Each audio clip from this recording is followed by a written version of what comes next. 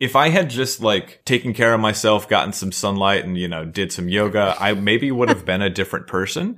But like I went to therapy for a while, and I've seen quite a few therapists actually, to like sort through things. But there's a whole countercosmos underneath what we feel. We're looking for this infinitely thin margin of good feelings. Beneath that, there's everything else. What if you could fall in love with that? These tools are for you to use.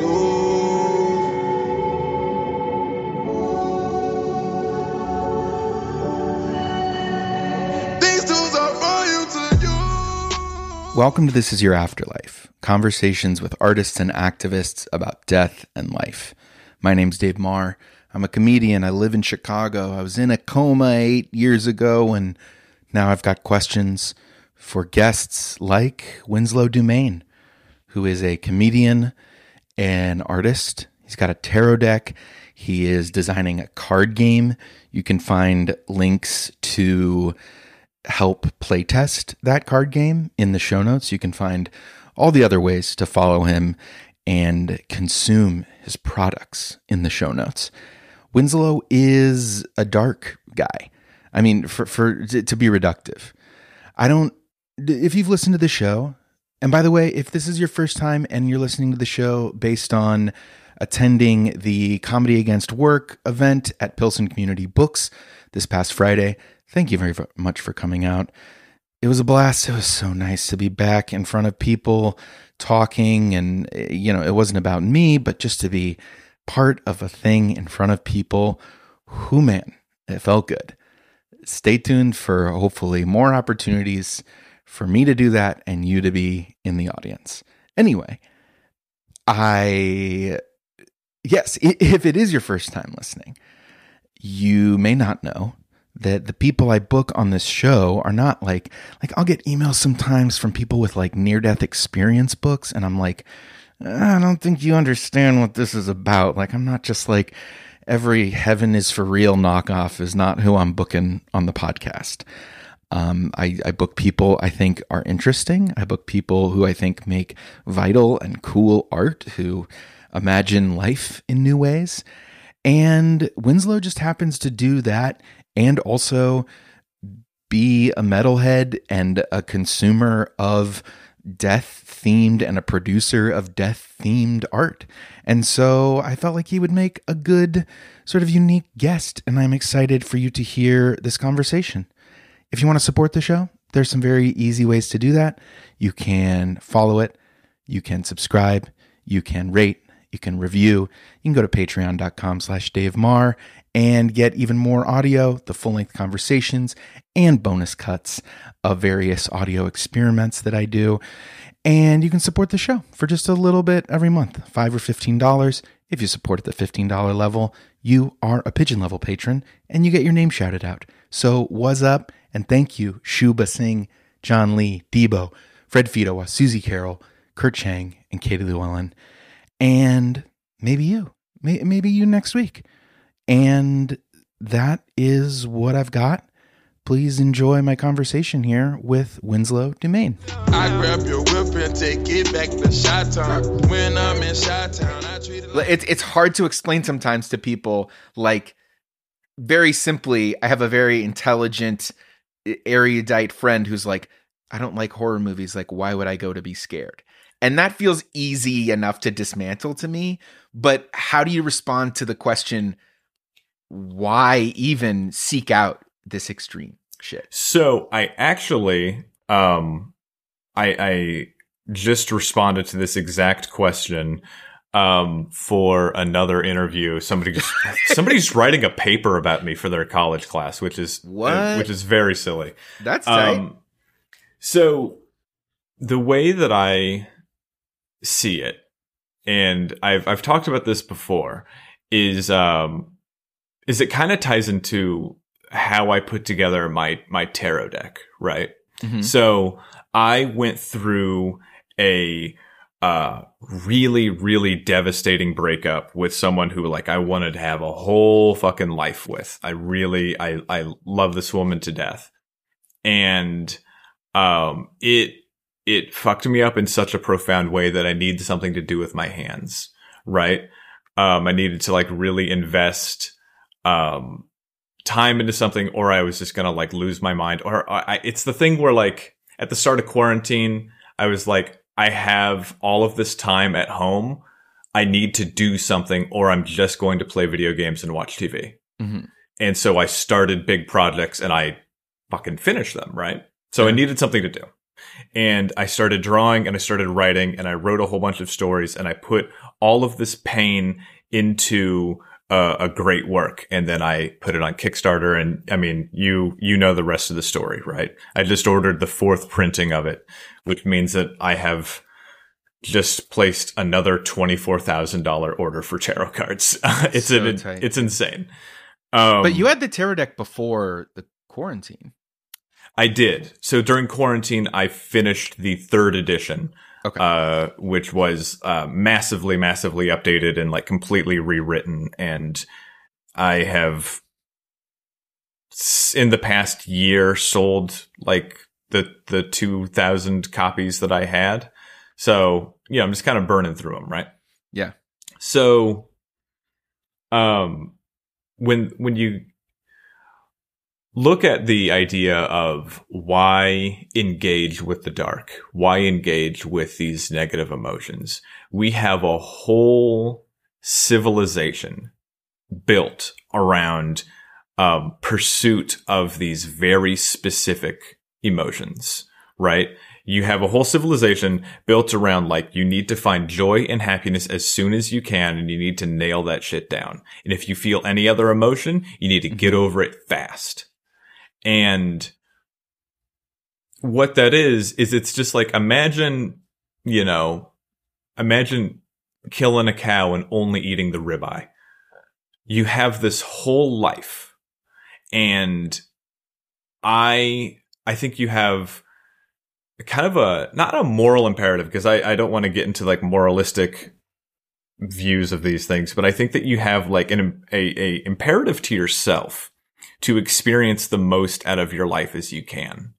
I was like emotionally devastated by this relationship, and I mean, things that I had been put through, and suicides, and like multiple deaths happening in my life in a short succession, right? Like I was crushed, and I could just, look on the green, or like, try to appreciate the good things in life. Mm-hmm. Or I could see this surplus of emotions that I had and dive into them and just like get into the machine of sorrow and of grief and feel those fucking feelings and just get lost in the grief and experience the rush that comes with profound sorrow and create something out of it.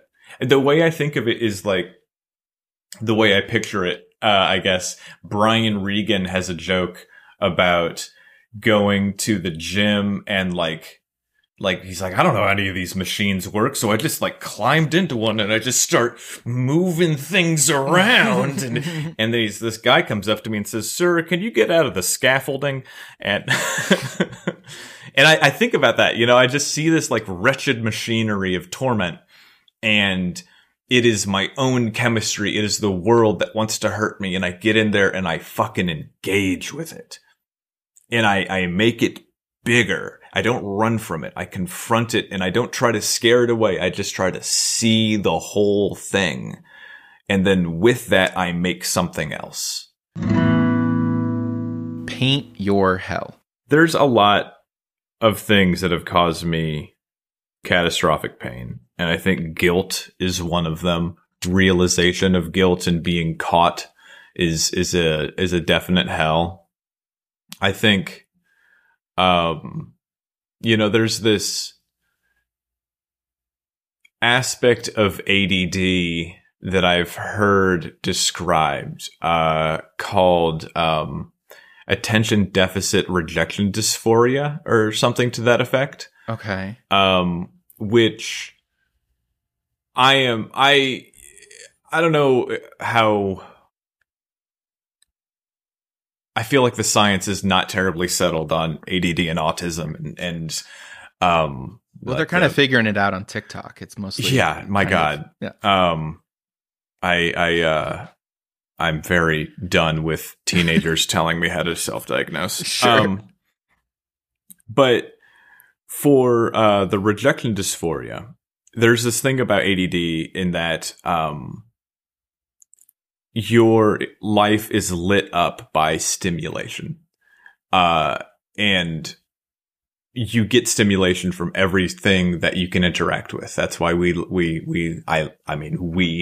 why I like video games, and I like very stimulating music. I like high intensity kind of things. Mm-hmm. And when that stimulation goes away, there is a decided dip in your emotions. So when somebody stops talking to you, when they break up with you, when they are far away, or they don't look at their phone as soon as your anxiety would like, you go on this quick little downward spiral of, what did I do? I lost everything. I'm never going to get that again. It's so much more devastating when your chemical balance is based around the stimulation you get from other people. Right. So the dysphoria happens in response to rejection. Correct. Okay. And so my hell is in being discarded and feeling the world move on from me and like pass away from me and no longer care about me. You know, watching the woman you love find equal and greater happiness with someone else. That was like the worst thing that happened to me in my, teen years and early 20s. That was devastating, because it was just like, you were such an enormous part of my life. And just like that, I'm gone, and just like that, you've moved on. And that was like a huge thing for me. That heartache. I think now, though, it's the feeling and the realization, I guess the feeling of the realization that I am not as equipped as I thought, that I'm not as put together as I thought, and that my ambitions have ultimately failed. I think hell to me is kind of inarguable stuff there. Yeah, these are pretty straightforward things. Yeah. I mean, also getting like poked in the eye. You know what I mean? What do you hope happens when you die? I, in my heart of hearts, hope that it's just like a vast, terminating silence. Maybe there is something fabulous on the other side. I describe myself as, the kind of atheist agnostic of just, I don't know and I don't terribly care. I don't actually think about death that much. I think about like phenomenologically the aspect that we do die. I think that much is interesting. But I don't necessarily think about, like the grand mystery of what happens after we die, right? It's so wild. So the extreme art that you're into, the darkness that you feel most drawn to is life darkness. Yeah. Death as representation of that stuff. Right, because the only ones who get to experience death are the ones that are alive. The dead don't experience death. Mm-hmm. We are around to watch them die and vanish, and death is loss. We have no idea what happens on the other side. Right. So what do I think happens? I mean, like, look, I get that Reddit atheists are like, cringe as fuck or whatever, but like, hey, at least we never genocided anyone. And I think that the assertion that there would be anything after death based on literally zero evidence why should we build our expectation off of that kind of evidence? You know, why should we build it off of that? Why should we expect heaven? Why heaven? Why can't it be Pittsburgh? Why can't it be literally anything else? They're all operating on the exact amount of evidence, you know? So what do I hope happens?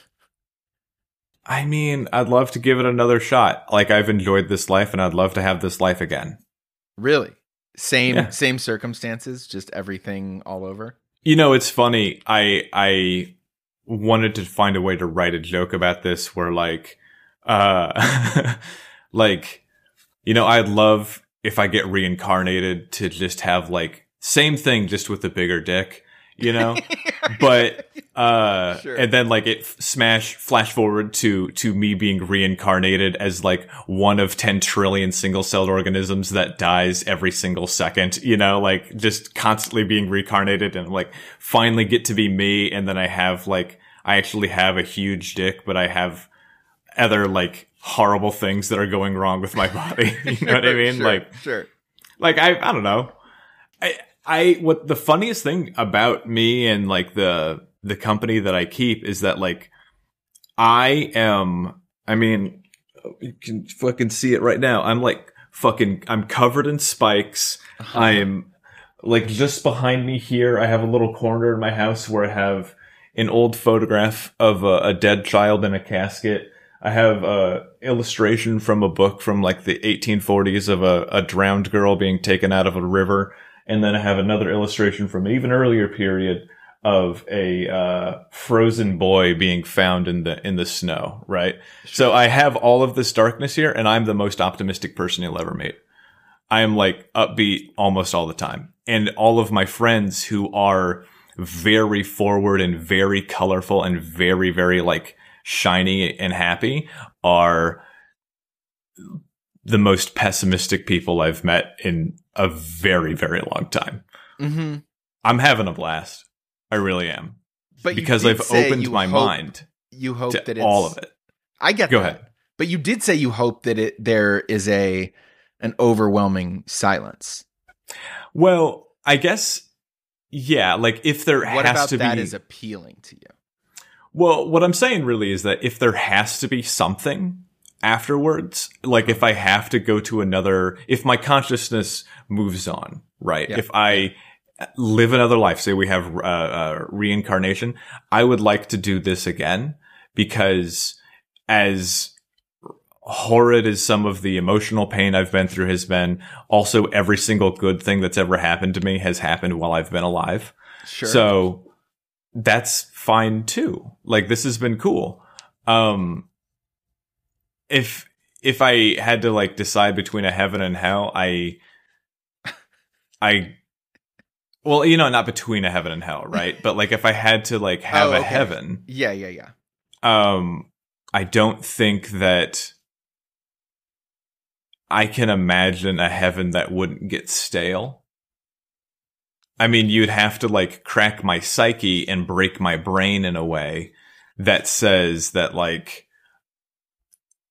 how do I put it? I had a priest explain heaven to me as like every single moment is a brand new day. And it's like this eternal, glorious, golden feeling that follows you forever and ever and ever into eternity. Mm-hmm. And that's not how human consciousness operates, right? Sure. You would have to have a different kind of mind to experience that, because none of us can experience eternity because that's just not how our brains are built, right? Right.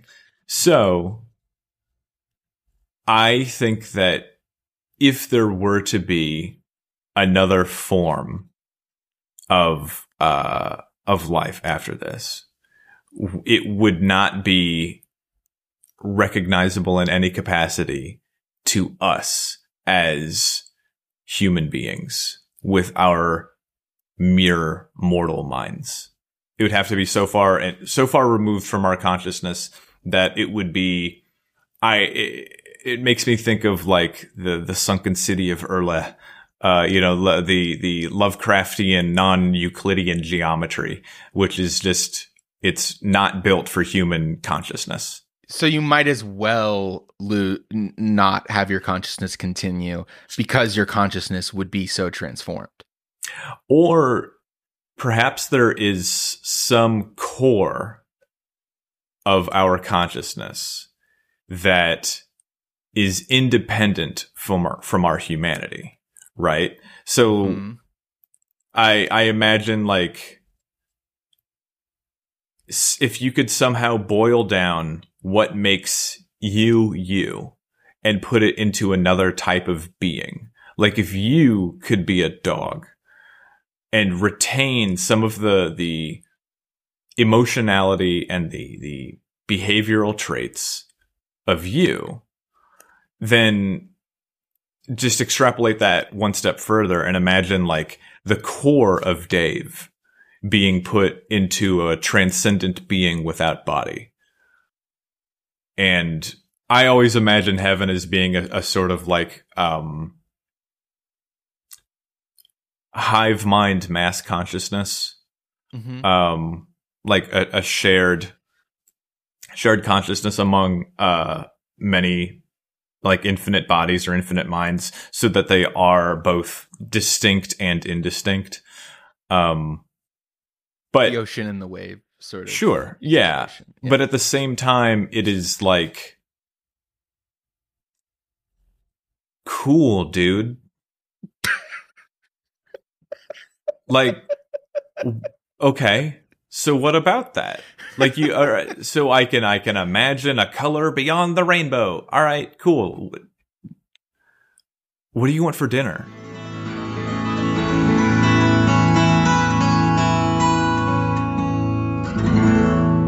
This is the point in the show when I ask you to relive one memory, and I explain to you that this comes from my second one-man show, which was set in the afterlife, and the premise of the bit is that everyone gets to pick one memory to fully drop down into and relive, like a room you can open and close whenever you want.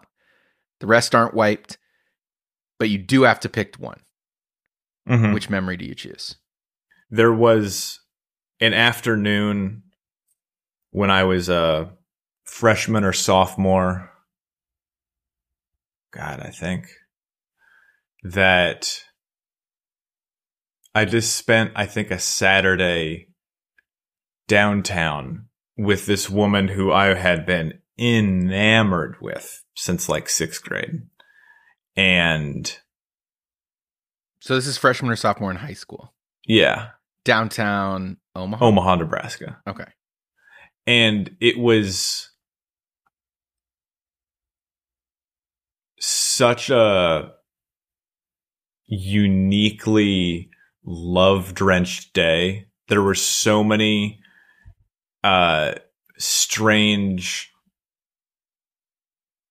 serendipitous things that happened that day that it lent to its a certain magic that, you know, statistically speaking, of course, there's going to be a lot of things in your life that you're going to have some pretty profound coincidences. And if you search for coincidences, you'll find that your life is very magical, right? Sure. But there were just so many things that lined up for that day that were just so unique and beautiful. And I was so deeply and wildly in that young, unformed, you know, I've never been hurt before kind of love, that kind of wild abandonment of love is something that, like, I don't know if I can, if any of us can go back to that, right? Yeah. Like, and what sorts of synchronicities were happening? It was, a lot of it was like we painted, we would talk on the phone for hours and hours and hours, and we would like paint our ideal day of what we'd want to do and how romantic it would be and how lovely it would be. And a lot of those things happened where we were just like, it was warm, it was rainy, we were out together. It was like these very beautiful things. We both really loved Radiohead at the time. We thought the song Creep was really cool. And we were walking around downtown and there's a mariachi band playing Creep for some reason. Okay. We had an inside joke about, the Wienermobile. We were kids, right? You know, This is like, MySpace cringe stuff. Yeah. Random holds up spork kind of thing. Or just childhood stuff. Yeah, childhood stuff. Like I'm not trying to, denigrate my past Winslow here. No. And, we walk by the Wienermobile as the mariachis singing Creep in the warm summer rain. Like, there's these things that are just like, oh,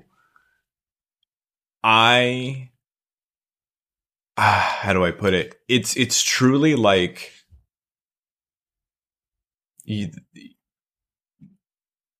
you're looking at this vast constellation of experiences in your life of just fucking chaos, high school love, responsibility, puberty, anger, all these different emotions, all these different things that are happening.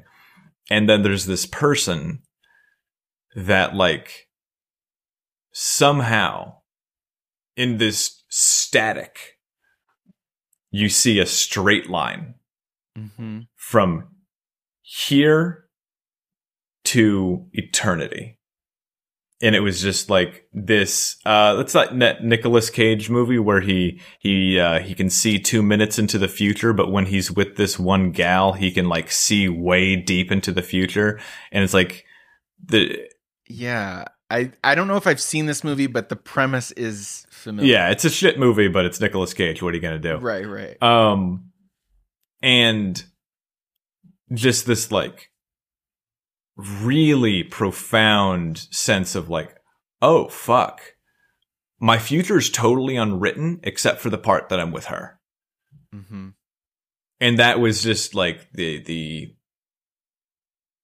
unvarnished euphoria of young love that I if I had to revisit that experience, I think it would be a lovely time. And there's other things too, like Sure. But were the two of you in a relationship at this moment, or was this kind of not at that moment? That actually came years later, and that's actually what eventually inspired the tarot deck. Oh wow! Okay. Yeah. Okay. So that's so actually this is the relationship. Yeah, you could say so. That's and at the time the whole time that I knew her. Oh, not the whole time because I met her in like 6th grade, right? I wore this amethyst stone ring on my ring finger, and when we split up, I stopped wearing that ring, and I wear a couple other rings now, but so I stopped wearing the ring, and then when I made the tarot deck, I don't know how well you can see that with the light. Yeah. I see it. It's my left hand with the ring finger cut off. So it's about like that connection being severed, right? Yeah. So you open up the box, and the tarot deck is it's a set during an infertility apocalypse, right? So the cards themselves are, let me get them out here. It's 100 cards, trimmed in silver, and the backs of them are all the sperms going into a black hole, right? Okay. When you take them out of the box, inside the box, it's the 2 rings. And so, like that, I took those experiences and I just kind of poured them into this. Because if I hadn't done this, I mean, who wants to hear about somebody complain about their breakup? But if I do it in a very artful way, maybe somebody will pay attention to it, right?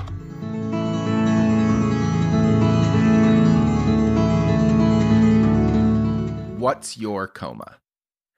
And by this, I just mean any moment where before you were one version of yourself and after you were another. So a moment of transformation, great or small, comes from the fact that I was in a coma. I don't know how much to explain sometimes to people, but this was before you were in Chicago, I think. So I think so, yeah.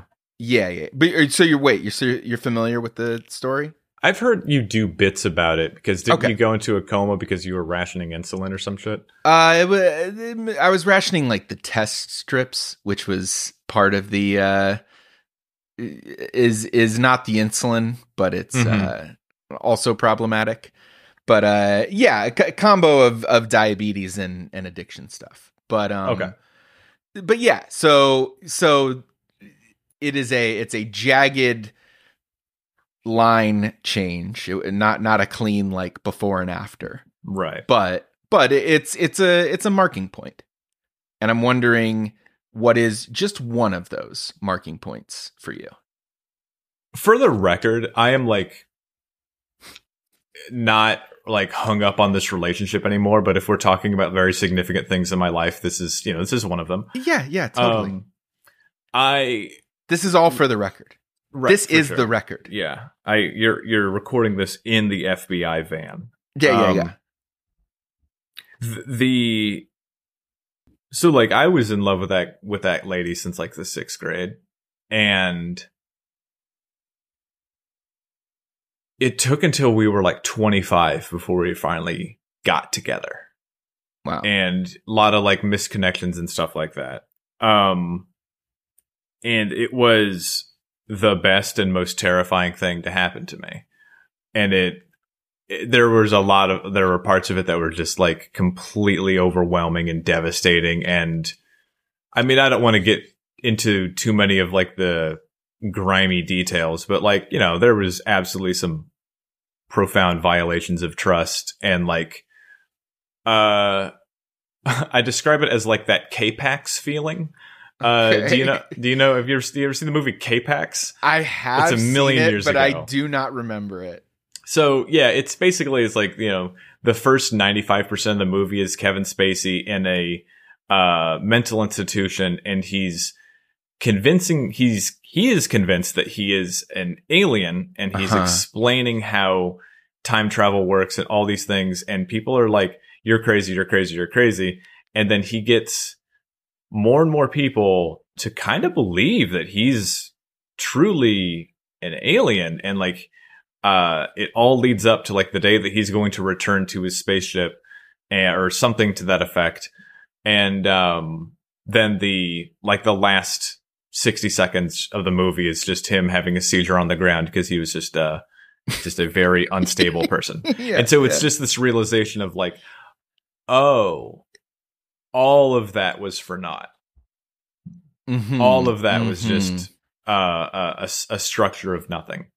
And so, yeah, I guess the coma itself wasn't the relationship, but the way that I recovered from it, which was like profound, catastrophic depression and rage and sorrow.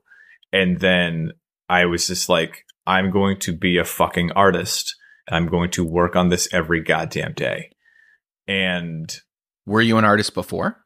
I was, yeah, I drew pictures and stuff, but like, okay, I didn't take it terribly seriously. Nobody knows this, but before I was in Chicago doing comedy or like drawing pictures, I took thousands and thousands and thousands of photos. Like I was a big photography nerd. Mm-hmm. And then I picked up the pen and I just like taught myself how to draw and also, comedy stuff too. As an adult though. Yeah, more or less. Yeah. Wow. I started doing comedy and drawing within the same like 2-3 year period. And so, between then and now I'm like, I have a good strong hour and I, draw all the time except for the fact that I'm like spending all my time working on the tarot deck or the card game stuff. And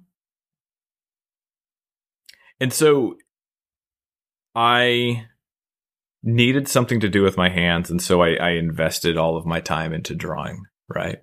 And so I just had a spare deck of tarot cards that I bought at a white elephant sale, at my old Catholic high school or my old Catholic grade school where I met that girl. Okay. We actually went there together and I got the tarot deck. because they had like a big white elephant sale. And so I started, I separated out the major arcana from the minor. And that's an important thing because the major arcana are all the cards that you know. Death, the Hanged Man, the Wheel, the Chariot, all of that, right? Mm-hmm. And the minor ones are all the cards that people tend to forget about, which is the suits, the cups, and the cups and the wands and such. Yeah. And I would draw a card from that deck, and I would try to think of how would I redraw this? And so I started to do a few things, and I realized, well, if I'm going to keep drawing these, I want there to be a consistent like language to it. Yeah. So I started drawing a little more, and I started like putting together, well, what is my vision for this future? What is my vision for this project? And I thought about the movie Children of Men. And that is it's about another kind of an infertility apocalypse. I thought about the Great American Dust Bowl, which is when like these exterminating storms of dust and ash and sand like just swept through the American Southwest and Great Plains. And I started to create a story about these gods that had betrayed the trust of the human race and were like slowly wiping them away with this like pall of suffocating darkness. And that pall of that smoke storm that's eating the world is basically like this suicidal depression that's rolling across the world. And what happens to the people that live there? And that's kind of what the tarot deck is about, right? And so would you say that oh wait, go ahead. And so I continued doing that. I started writing a few stories for them. Every card, as it developed, got a story. I started to develop like a language and themes and symbols for them. And in the middle of it, I had half the deck done. I moved from Omaha to Chicago to pursue comedy a little closer. And I could not get a job out here. And so I just started drawing. I went to FedEx. I made some prints on 11x17 with some of the drawings I'd already done. And I just got a folding chair and I sat it outside of the Damon stop of the Blue Line. And I just started selling drawings like a street artist. Yeah. And I did that for a while, and I paid my rent on just like weird drawings that I sold. And then I eventually finished the deck, and then I kickstarted it. And then that Kickstarter money came in, and I got the money to buy some other stuff. And I started making some pins. I started making patches. I started making stickers. And now that's how I pay my bills, because I chose to take all of those wretched negative emotions and pour them into a greater work. That is how I get to live now. I can do whatever I want because I did whatever I could, you know? Yeah. So, I mean, this kind of goes back to the whole why engage with the darkness thing in the first place. You talked about not transforming the darkness, but using it to make your own things. And it sounds like you had a taste. You had a taste for the darkness before. Mm-hmm. And then what this experience, and by this experience, I mean the recovery from this breakup, what that gave you was the practice of transforming that taste into work. Right. And and now when I have these very profound, dismal experiences, I can just look and go like, okay, well, I know how to turn this sorrow into a metaphor and turn this into something greater. And does it create a feeling of if you haven't expressed or represented an experience, that it feels unresolved, or it feels it can feel like I have homework. Okay, really? You know? Yeah. Yeah, it can feel like I have these unfinished works, unfortunately, but I don't need to make another tarot deck the next time I get my heart broken. Because bear in mind, I knew that woman for like 15 fucking years, right? Like I knew that woman for ages. So I don't need to do that again. But what I can do is, and what I have done in the past is just like, I have, while making this art project, I've also really refined my comedic voice. And so now I can explore a lot of those feelings with a much more immediacy with comedy, right? And I'm also just like much more emotionally stable. So Sure. yeah, it's I don't know what I think is the kind of my defining characteristic that I took from all of that is this penchant for taking on a big thing and breaking it into parts and then doing all the little parts and then the thing is done. And I have met over the years a lot of artists that they think of art as sitting down and doing one big thing. They think like, well, in order for me to be a painter, I have to buy this big canvas that's 6 feet tall and I have to paint this perfect thing or it doesn't count. Mm-hmm. And that's not how that works at all. I'm a comedian and I'm a writer. I made this tarot deck. I'm making a card game and, I have all of these different irons in the fire. And because of that, if I have a weird idea and I want a means to express it, I more often than not do.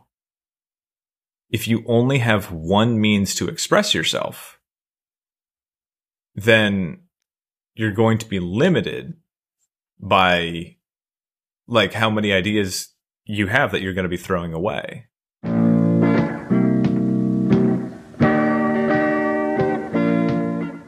That's the show. Thank you for listening.